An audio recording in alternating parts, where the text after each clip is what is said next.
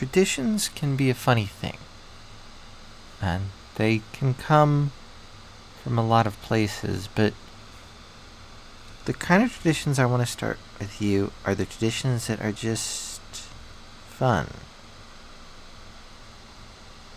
And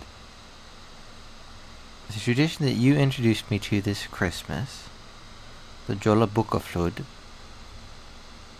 sounds fun, both because of giving books as gifts, but especially because of going to bed early, reading books, and eating chocolate.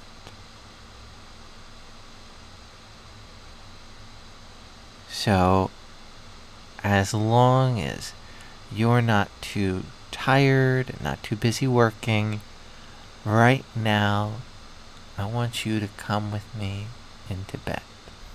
I want you to taste some of my yummy Icelandic chocolate. And open up a good book.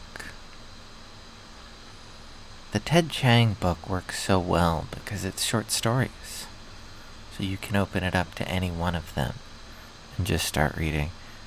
But I feel like nonfiction books could work well too. Just little pieces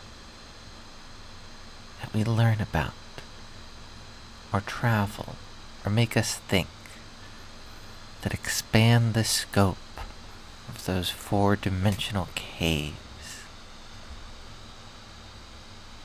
while we snuggle up together, keeping our heads very close to each other and eating chocolate. I have to say, that sounds so idyllic. I can't wait to read in bed with you. I love you, Emily.